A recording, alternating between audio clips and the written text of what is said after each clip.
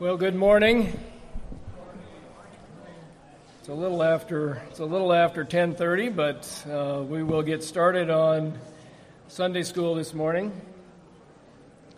I am not Pastor Terry. He is out of town, and I am filling in this week as we study Deuteronomy chapter 7. So let's open with prayer.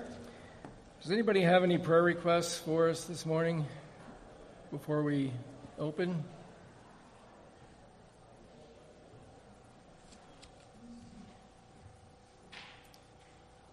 I don't see any, so let's go to the Lord in prayer. Father, you are the great God and the only God, the only one worthy of our praise, and we come before you as your children. It says in your word over and over again that you loved us and that you've called us into fellowship with you, and so we are gathered here today as your church that you love and you've called. And Lord, we open your word today as we study Deuteronomy. We pray that this would advance our quest to be disciples of Jesus Christ, to make you known throughout the world. Lord, we pray that your Spirit is with us this morning. In Jesus' name, amen. Okay, Deuteronomy chapter 7 is where we are. And Pastor Terry mentioned last week that Deuteronomy 7 is part of an exposition of the first commandment. Moses is talking to the people of Israel before they enter the promised land. And Deuteronomy is a series of sermons, really, by Moses about what has happened with Israel and what they should do when they go into the promised land. And in that, from chapter 6 to chapter 11, Moses expounds, as Pastor Terry mentioned, the first commandment. So the first commandment is, "You shall have no other gods before me." And Terry mentioned that these chapters, these 6 chapters from 6 to 11 are an exposition of that. Well, as we study Deuteronomy 7, we'll see how intertwined the commandments are. Because Deuteronomy chapter 7 is largely about the second commandment, that you shall not make for yourself a carved image or any likeness of anything that is in the heaven above, or that is on the earth beneath, or that is in the water under the earth, and you shall not bow down to them or serve them, for I, the Lord your God, am a jealous God, visiting the iniquity of the fathers on the children to the 3rd and the 4th generation of those who hate me, but showing steadfast love to thousands of those who love me and keep my commandments. So Deuteronomy 7 speaks to both of those things, and as I mentioned, this is as the people of Israel are about to enter the promised land. So this is after Exodus. It's after the 40 years of wandering in the wilderness. They are now on the edge of the promised land, waiting to go in, and God is instructing through Moses what the people are to do when they go into the land. And Exodus 7 is part of that. Just for instance, at the beginning of Deuteronomy 7, it says this: when the Lord your God brings you into the land. So the Lord is going to bring you into the land. You should do this. So that's what Deuteronomy 7 is about. And so just a quick overview of Deuteronomy 7, because we're breaking it into 2 weeks. Pastor Terry did 1 through 11 last week, and we'll do 12 through 28 today, but just to get a view of what Deuteronomy 7 looks like, it's like this. Okay, so when God is speaking through Moses, when you enter the land, there is a threat. Okay, there's a threat when you enter the land. And that threat we will take care of. We will eliminate that threat. I will eliminate that threat, and you will eliminate that threat. And here's why you're going to eliminate that threat. Because you are my people. You are my holy people, and I love you. That's why you're going to eliminate that threat. They are a threat to you. They're a threat to your obedience to me. They're a threat to... The threat is a hindrance to the blessings of the covenant. But you are a holy people. And I love you, and so we will eliminate that threat. The threat is very real, but it might not be what you think it is. The threat might be different than you're expecting that threat to be. And so, you have to be diligent in eliminating the threat. So that's, in essence, what Deuteronomy chapter 7 is. You are people that are loved by God, and you are His holy people. So I keep running into, you find that in verses like 6 and 7 and 8 of Deuteronomy 7, that God loves His people, that they're a holy people, they're His treasured possession. I keep running into descriptions like that in my studies and in preparations. I was at Bible study the other day on Thursday, talking about Christians now. So not talking about the people of Israel, talking about Christians now. Paul, when he addresses the Romans, he writes his letter to the Romans. Here's what he says. To all those in Rome who are loved by God and called to be saints, or as the NIV would put it, as His holy people, same word, loved by God and called to be His holy people, grace to you and peace from God our Father and the Lord Jesus Christ. To all those who are loved by God and called to be His holy people, the same phrases that you're going to see in Deuteronomy 7. As Christians, we are really good on understanding that we are loved by God. How good are we to understanding that we are called to be His holy people? That's the way that Paul writes it at the beginning of Romans chapter 7. Called to be His holy people. Same thing that is going on in Deuteronomy.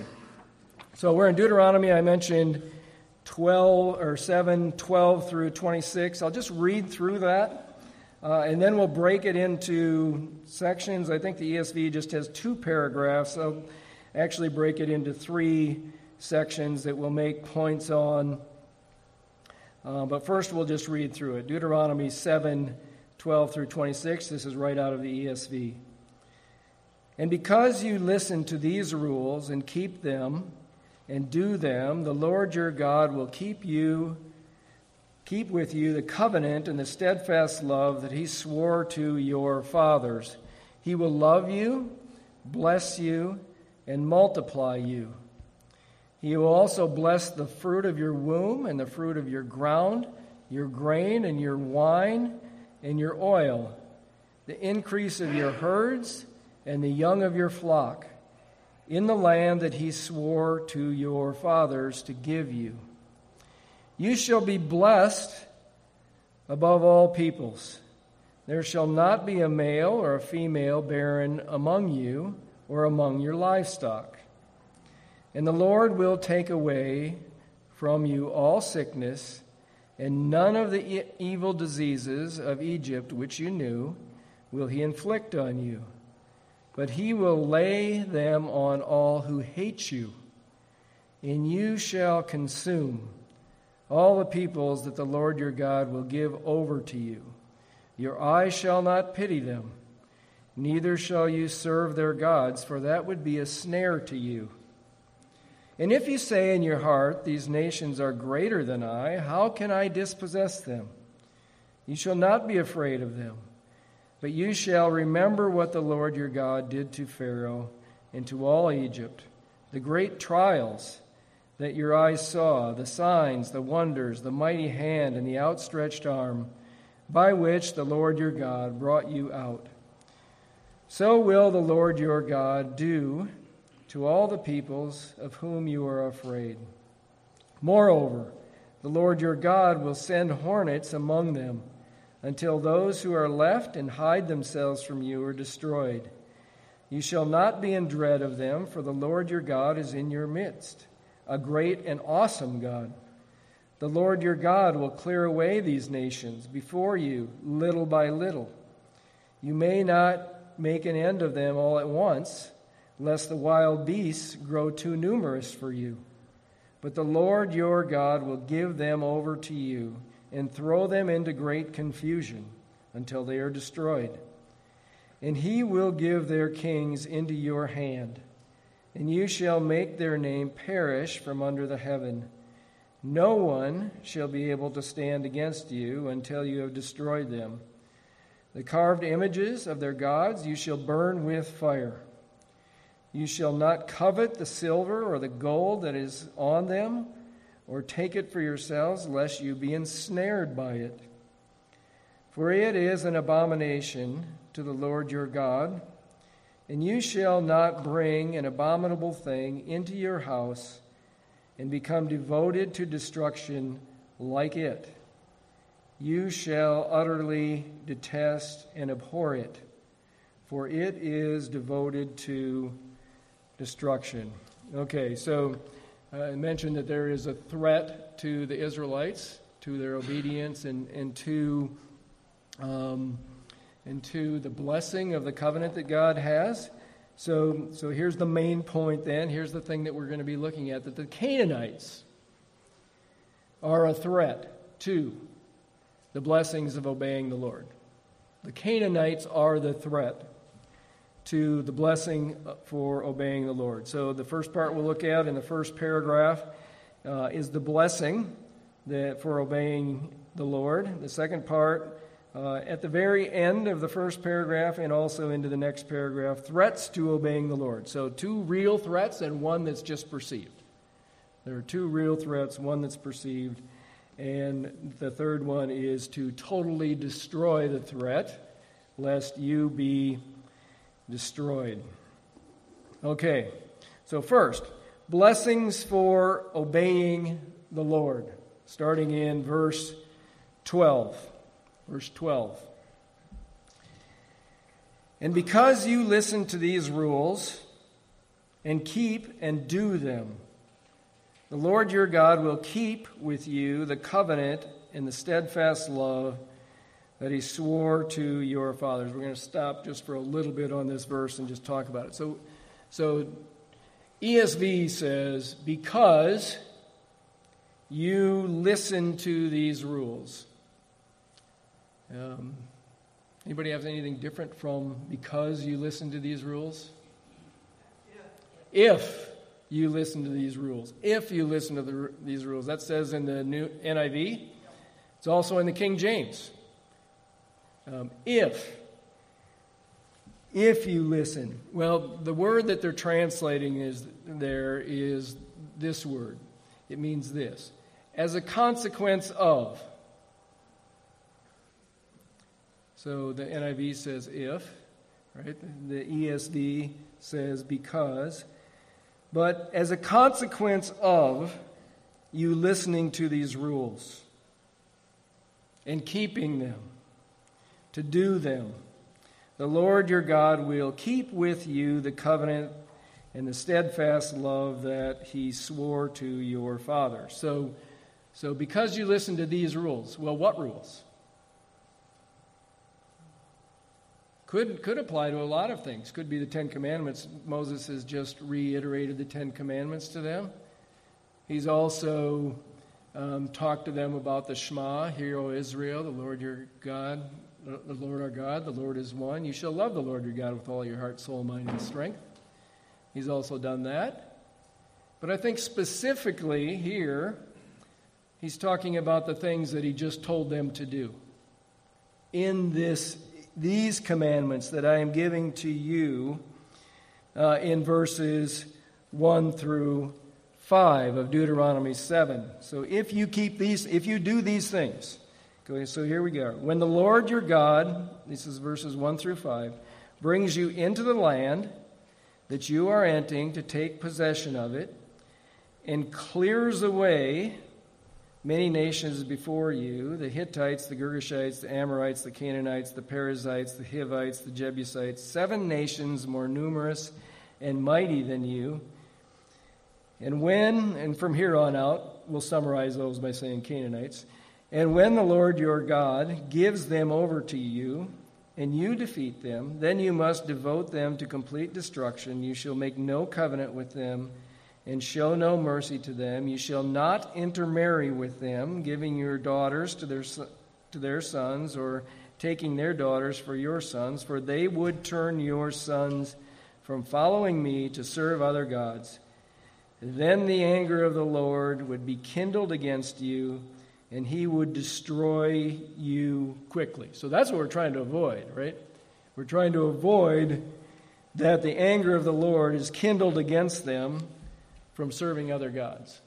That's the threat that the Canaanites bring. And then verse 5, but thus you shall deal with them. You shall break down their altars and dash in pieces their pillars and chop down their asherim and burn their carved images with fire. A lot of second commandment things there that they're supposed to avoid. So what does the last part of this verse mean? And because you listen to these rules and keep and do them, or keep them by doing them, the Lord your God will keep with you the covenant and the steadfast love that he swore to your fathers. Does that mean if you don't, as Israelites, keep the covenant, if you don't obey, that God will no longer keep the covenant? That's not what it means. What it means is the covenant things that you would like, the blessing things that you would like, if you listen to these rules, then the Lord will give you those covenant blessings. It's not going to be that he abandons the covenant with you, because there are blessings in the covenant. There are both blessings and curses. So if you want the blessings of this covenant, you obey. If you don't want the blessings of this covenant, you do not obey. And so, we might say, well, that's why I like the new covenant. Right? The new covenant is, Jesus paid it all. He does all the work. Justification is by faith alone, in Christ alone, as it says in the Evangelical Free Church Statement of Faith, a summary of that whole doctrine. There's no commandment keeping. I just have to believe, and then I'm set. Well, is that what the New Testament teaches? If it does teach that, why does Jesus say, if you love me, you will keep my commandments? Why does it say in the passage that we quote around here often from Ezekiel 36 that I will put my spirit in you and he will cause you to walk in my ways? So the point is that this is the same thing with Israel. You are my people. You're to be my holy people. I love you, and so do this. The same with what we have in the New Testament with Christ. I've forgiven your sins. You're my people. Now do this. And Jesus would say, well, here's a real good example. We covered it last Sunday night. It was from John chapter 8.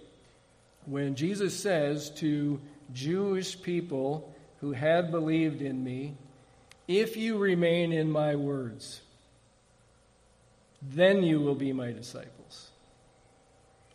If you remain in my word. So there is a remaining that we need to do. There is a holiness that God makes us into as a people. We are sanctified. It's the same with the Israelites. Okay, so let's go on to the rest of those, this paragraph, which is what are the blessings, what really are the blessings that there are for obedience to the covenant or the commandments that the Lord is giving them.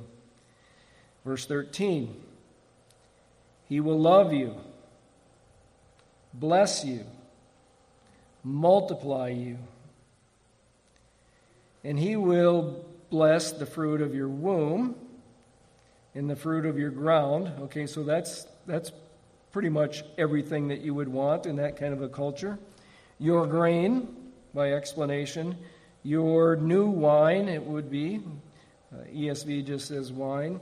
Your oil, the increase of your herds, the young of your flock, in the land that He swore your fathers to give you. So in the text, in the Hebrew text, all of those things, that extended description of your grain and your wine, are related to and even named the same as many of the gods of the Canaanites.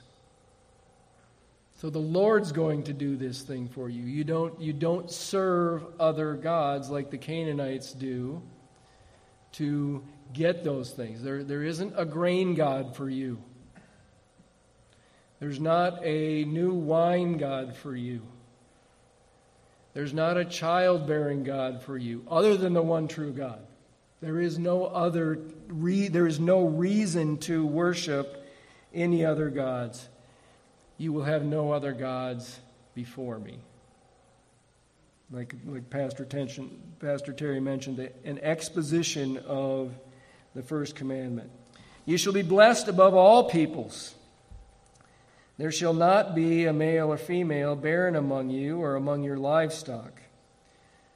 The Lord will take away from you all sickness, and none of the evil diseases of Egypt which you knew will He inflict on you, but He will lay on them all who hate you. Lay them all on those who hate you. So commentators make comments about diseases that Egypt probably had at this time, did have at this time. So in South Sudan, the rivers they're the upper Nile. They feed the Nile. And people there who drink water from the upper Nile get diseases like this. They get diseases like dysentery that is just terrible, right? They get blindness. They get parasites that crawl in and under your skin. Those kind of things. For sure, aside from others would be included in these kind of diseases that they would have experienced in Egypt. And then verse 16, which the ESV treats like a command. And you shall consume all the peoples that the Lord your God will give over to you. Your eyes shall not pity them, neither shall you serve their gods, for that would be a snare to you. So we'll pause after that first paragraph if anybody wants to make a comment or ask a question about that paragraph.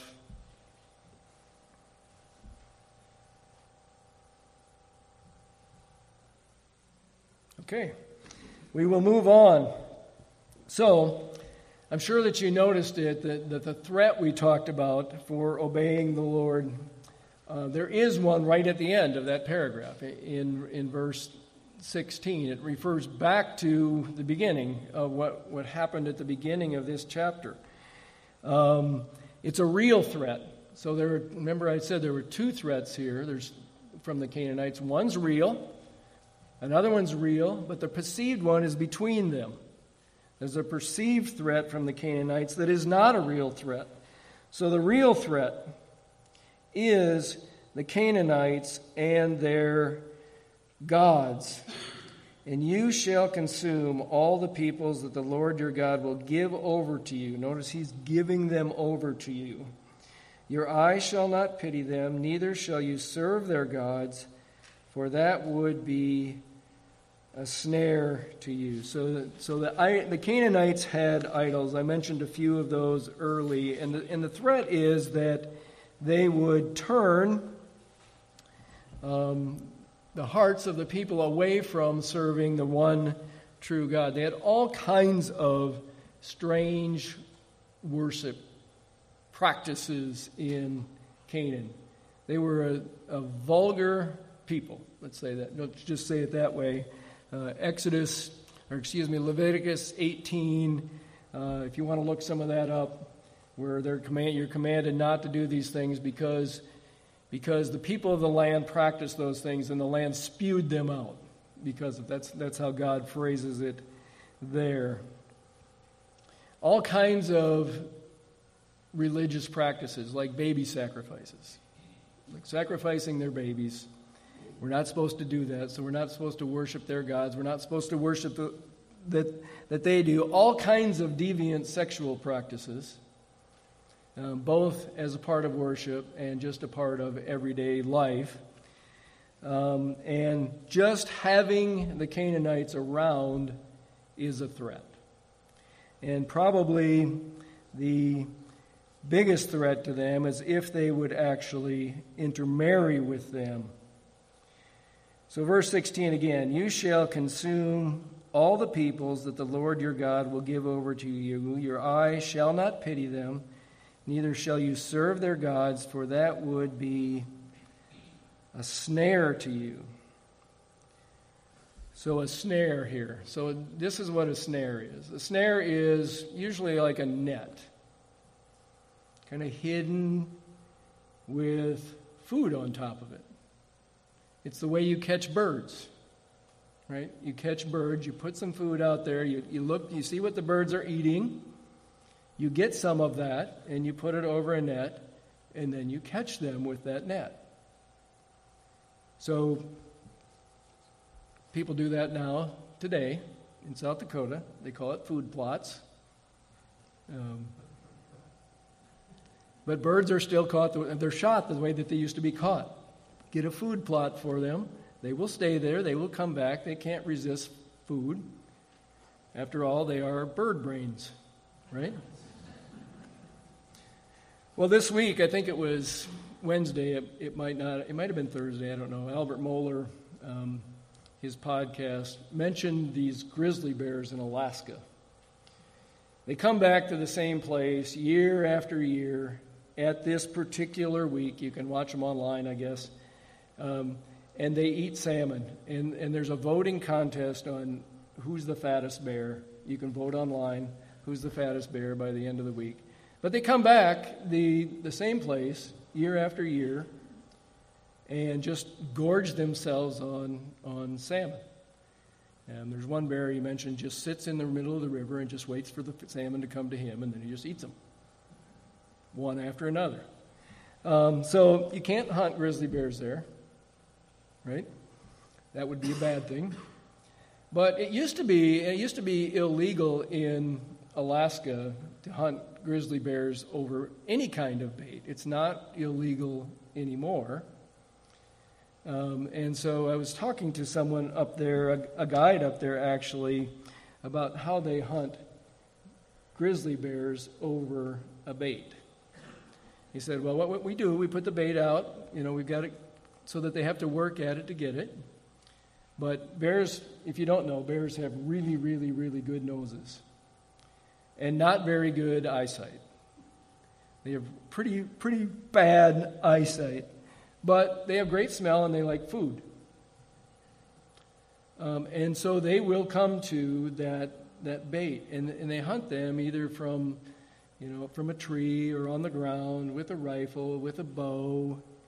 And he said this, here's something that you need to know if you're ever going to do that. I'm not doing that. But here's something that you need to know if you're going to do that. When the bears come in, most of the time, they stop and look right at you, right into your face. Why would they do that?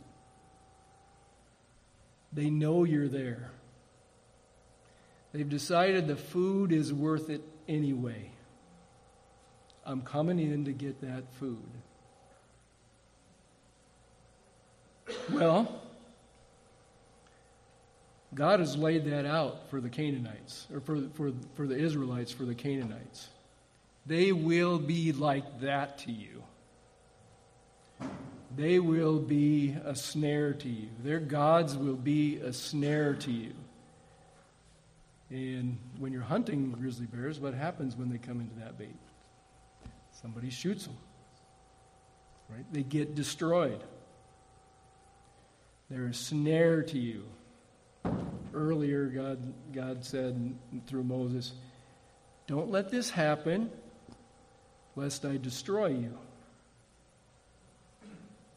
Don't let them be the reason that I destroy you. And a particularly effective bait is intermarrying. And that's why it says, you shall not intermarry with them, giving your daughters to their sons or taking their daughters for your sons, for they would turn away your sons from following me to serve other gods. Then the anger of the Lord would be kindled against you, and he would destroy you. Don't be part of that snare. So, do you think King Solomon knew about that?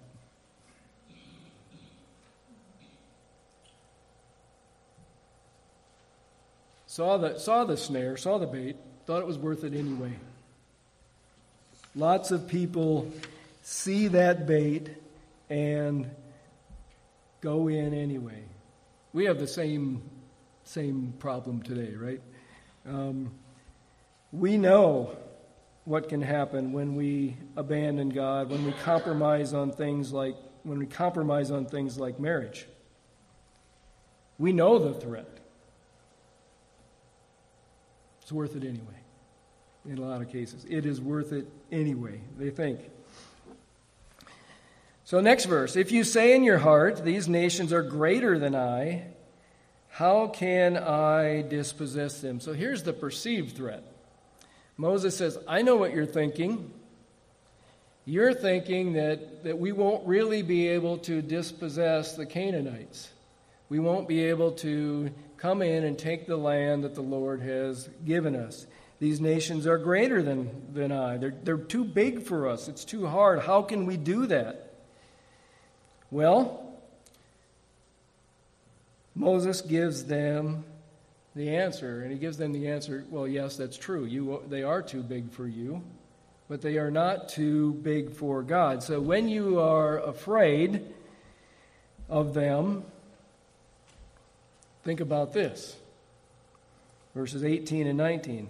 You shall not be afraid of them, but you shall remember that the Lord your God, the Lord your God did to Pharaoh and to all Egypt, the great trials that your eyes saw, the signs, the wonders, the mighty hand, and the outstretched arm by which the Lord your God brought you out, so will the Lord your God do to all the peoples of whom you are afraid. So God has already shown that he can defeat nations stronger than you.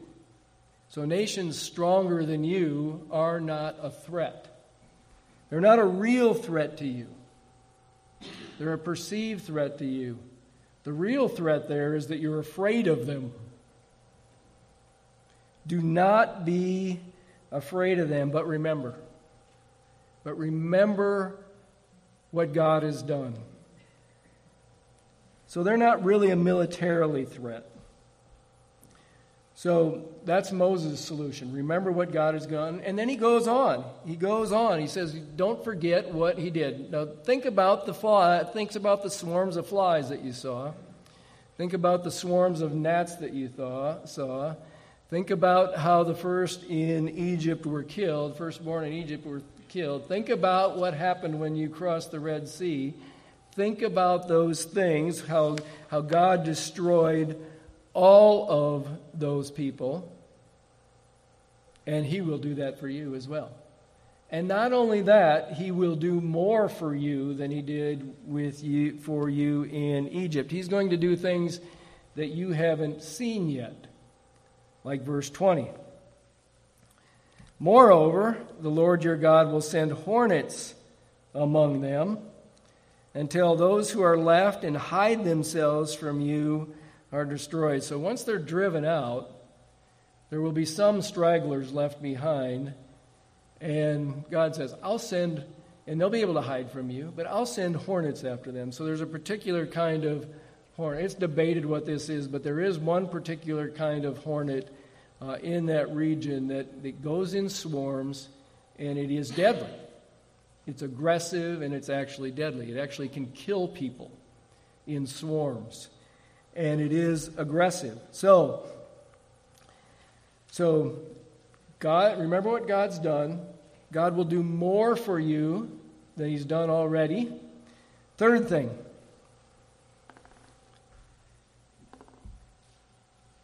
You shall not be in dread of them, for the Lord your God is in your midst, a great and awesome God. So of course they're not a threat to you. God's with you.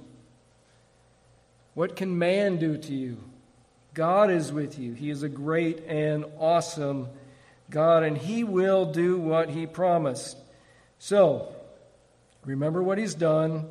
He'll do more. He is with you, and he will do what he promised. Verses 22 through 24. And the Lord your God will clear away. He just promised you that he was going to do this, these nations before you, little by little. You may not make an end to them all at once, lest the wild beasts grow too numerous for you. So don't be surprised if this takes longer than you think it will. God is doing that with a purpose. God will fulfill his promises. But the Lord your God will give them over to you and throw them into great confusion until they are destroyed. So God fights in different ways than you can think of. He can make your enemy confused. He can make them destroy each other, which he does. And he will give their kings into your hand. You had been in the hand of the king of Egypt, which God by his strong hand delivered you from him. He will deliver you from other kings as well. Kings are not a threat. World leaders are not a threat to God. You shall make their name perish from under heaven. No one will be able to stand against you until you have destroyed them. So remember what God has done. God will do more. Don't be afraid, because God is with you, and he will keep his promises. That all sounds familiar to me. Same thing to the Israelites. God gives them the same instructions. We'll pause there at the end of that. That's not a paragraph break in the ESV, but let's pause there, see if anybody wants to make an observation or raise a question or a concern.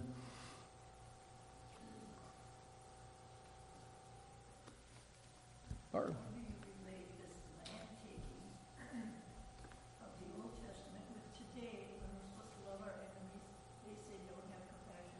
How do we relate that, the new commandments of love, with the old, which were different in our eyes? So Barb made the point, how do we relate this commandment that they are to take the land with our commandments today, where we are to love and that we are to show compassion for people, and they're not. They're told to wipe them out. Well, first of all, the United States is not Israel, and not a derivative of Israel, right? And the kingdom of God, the kingdom of heaven that we live in under the new commandment is not a governmental authority, right? So we are to live as members of the kingdom of God wherever we happen to be on the earth. And we are to live among the peoples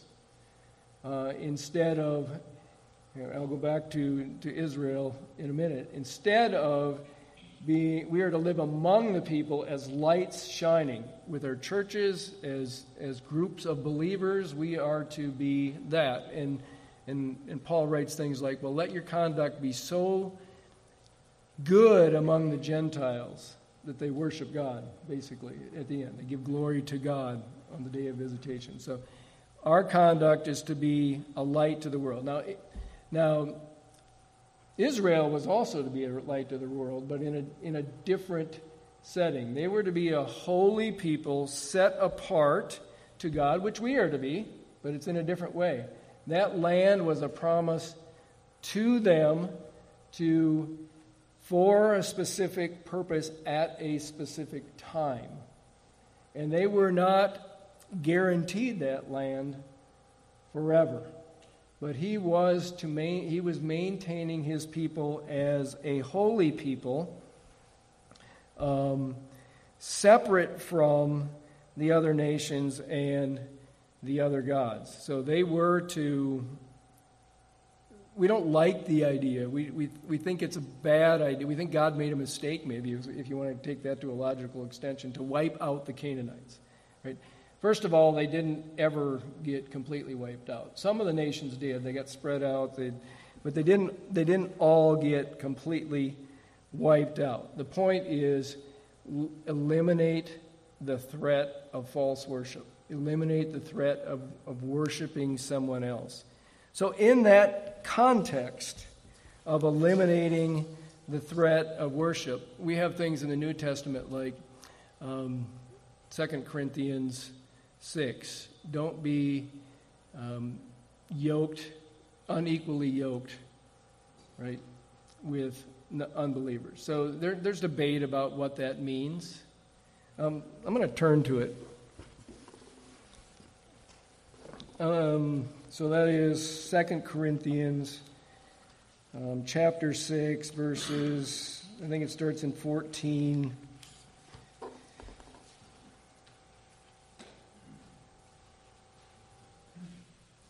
So the debate is, it's long been applied to marriage, right? So that is certainly one case that it could be.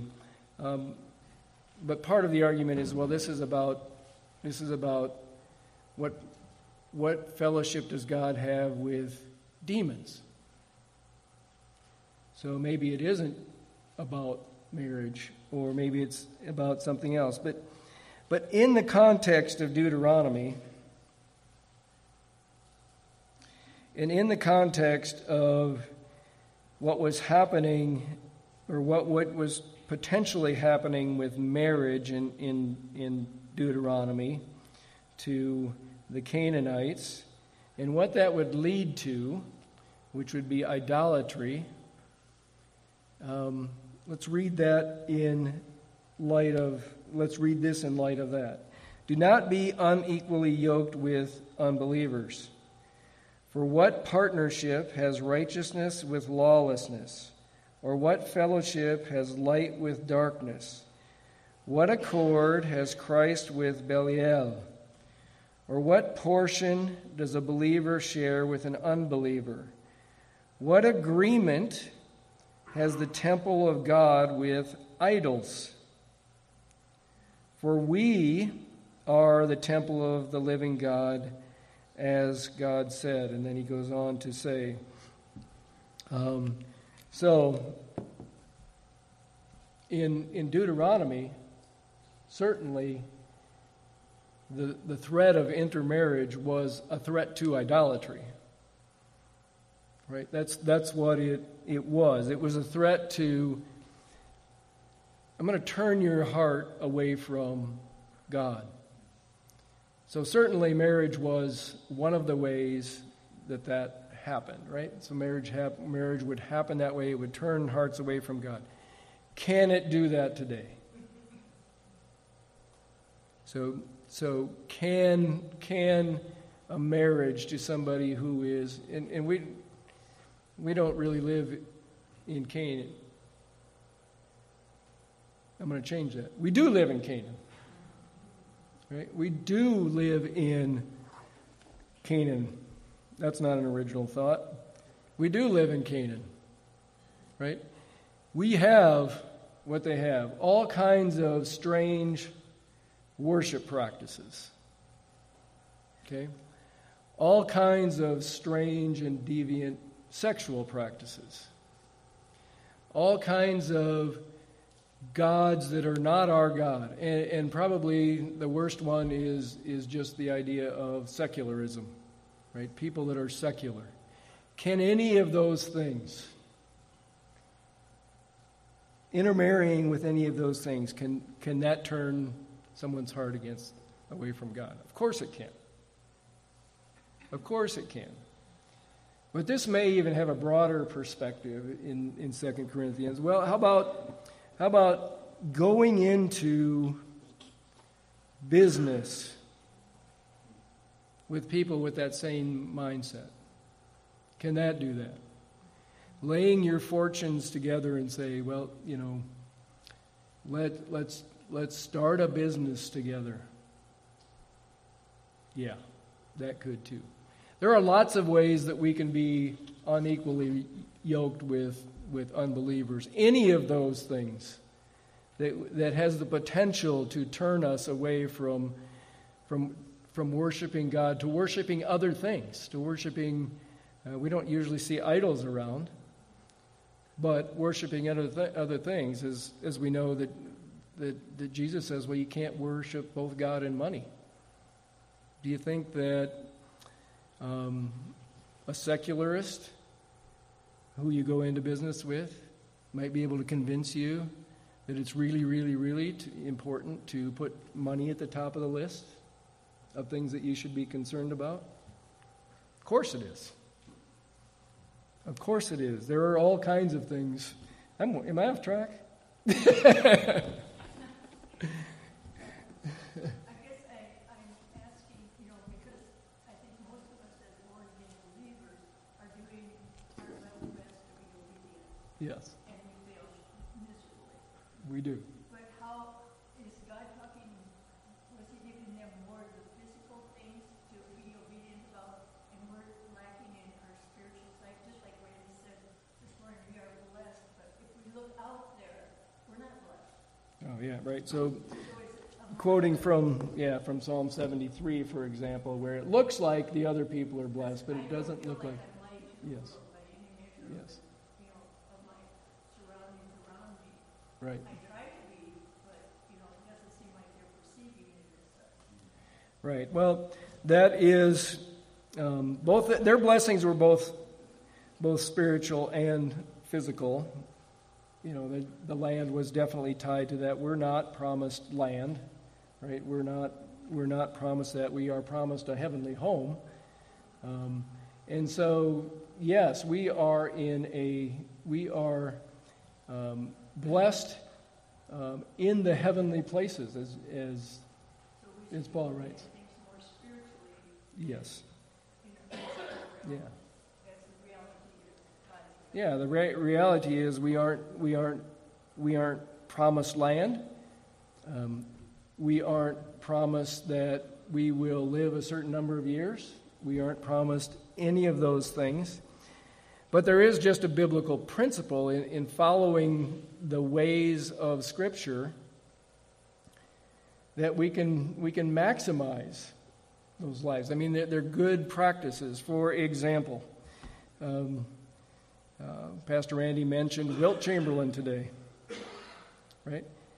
It can make your life, as long as you can possibly live, to be married to be one man and one woman married together in a harmonious relationship. That is a blessing.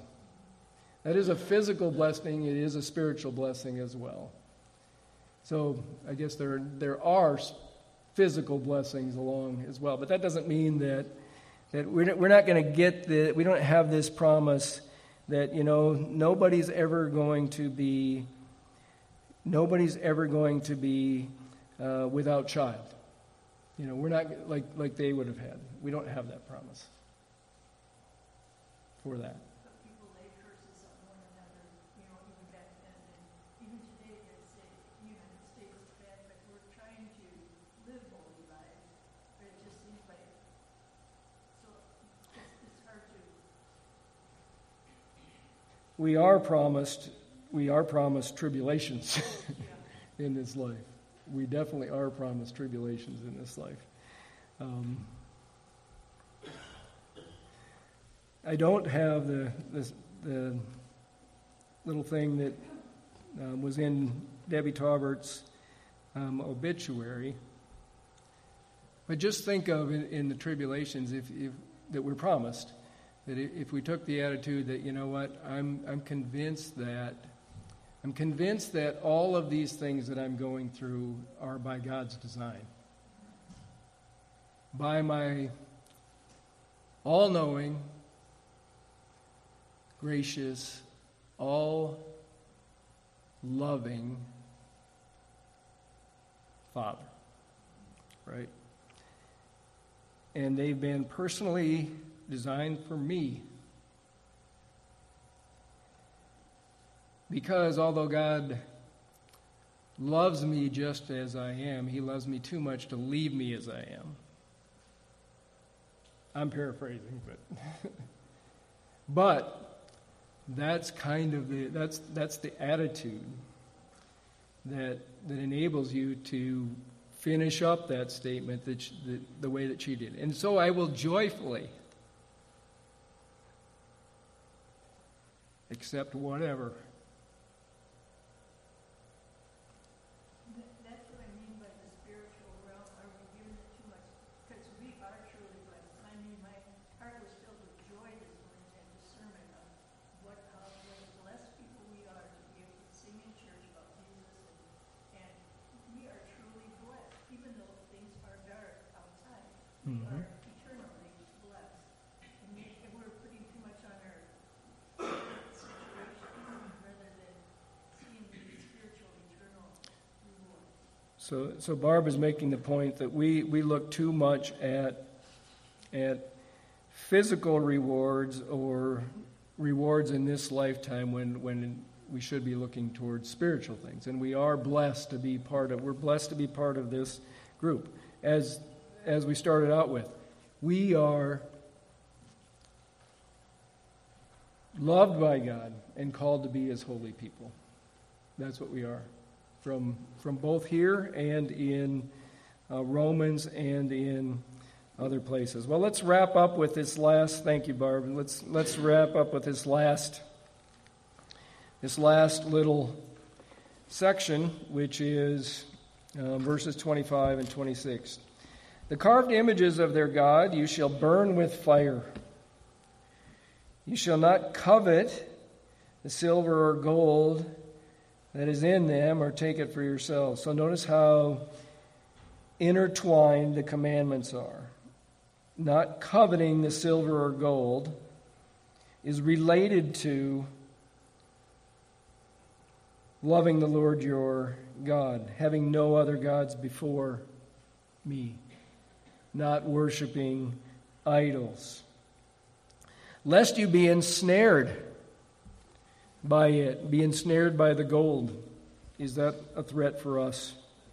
To be ensnared by the gold. For it is an abomination to the Lord your God, speaking of idols and everything associated with them. And you shall not bring an abominable thing, a substitute for worshiping God, basically, into your house and become devoted to destruction like it. So basically, we would be, when we do that, when we get snared by them, we are devoting ourselves to destruction. You shall utterly detest and abhor it, for it is a desecration. Well, we are out of time. I will close in prayer and then hang around for a few minutes afterwards if anybody wants to talk to more about any of these things. Father, thank you for your love for us, your covenant love for us. We thank you that you have called us to be a holy people to you and to you alone.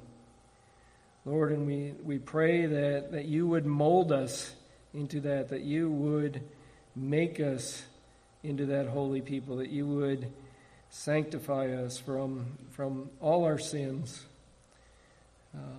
Lord, we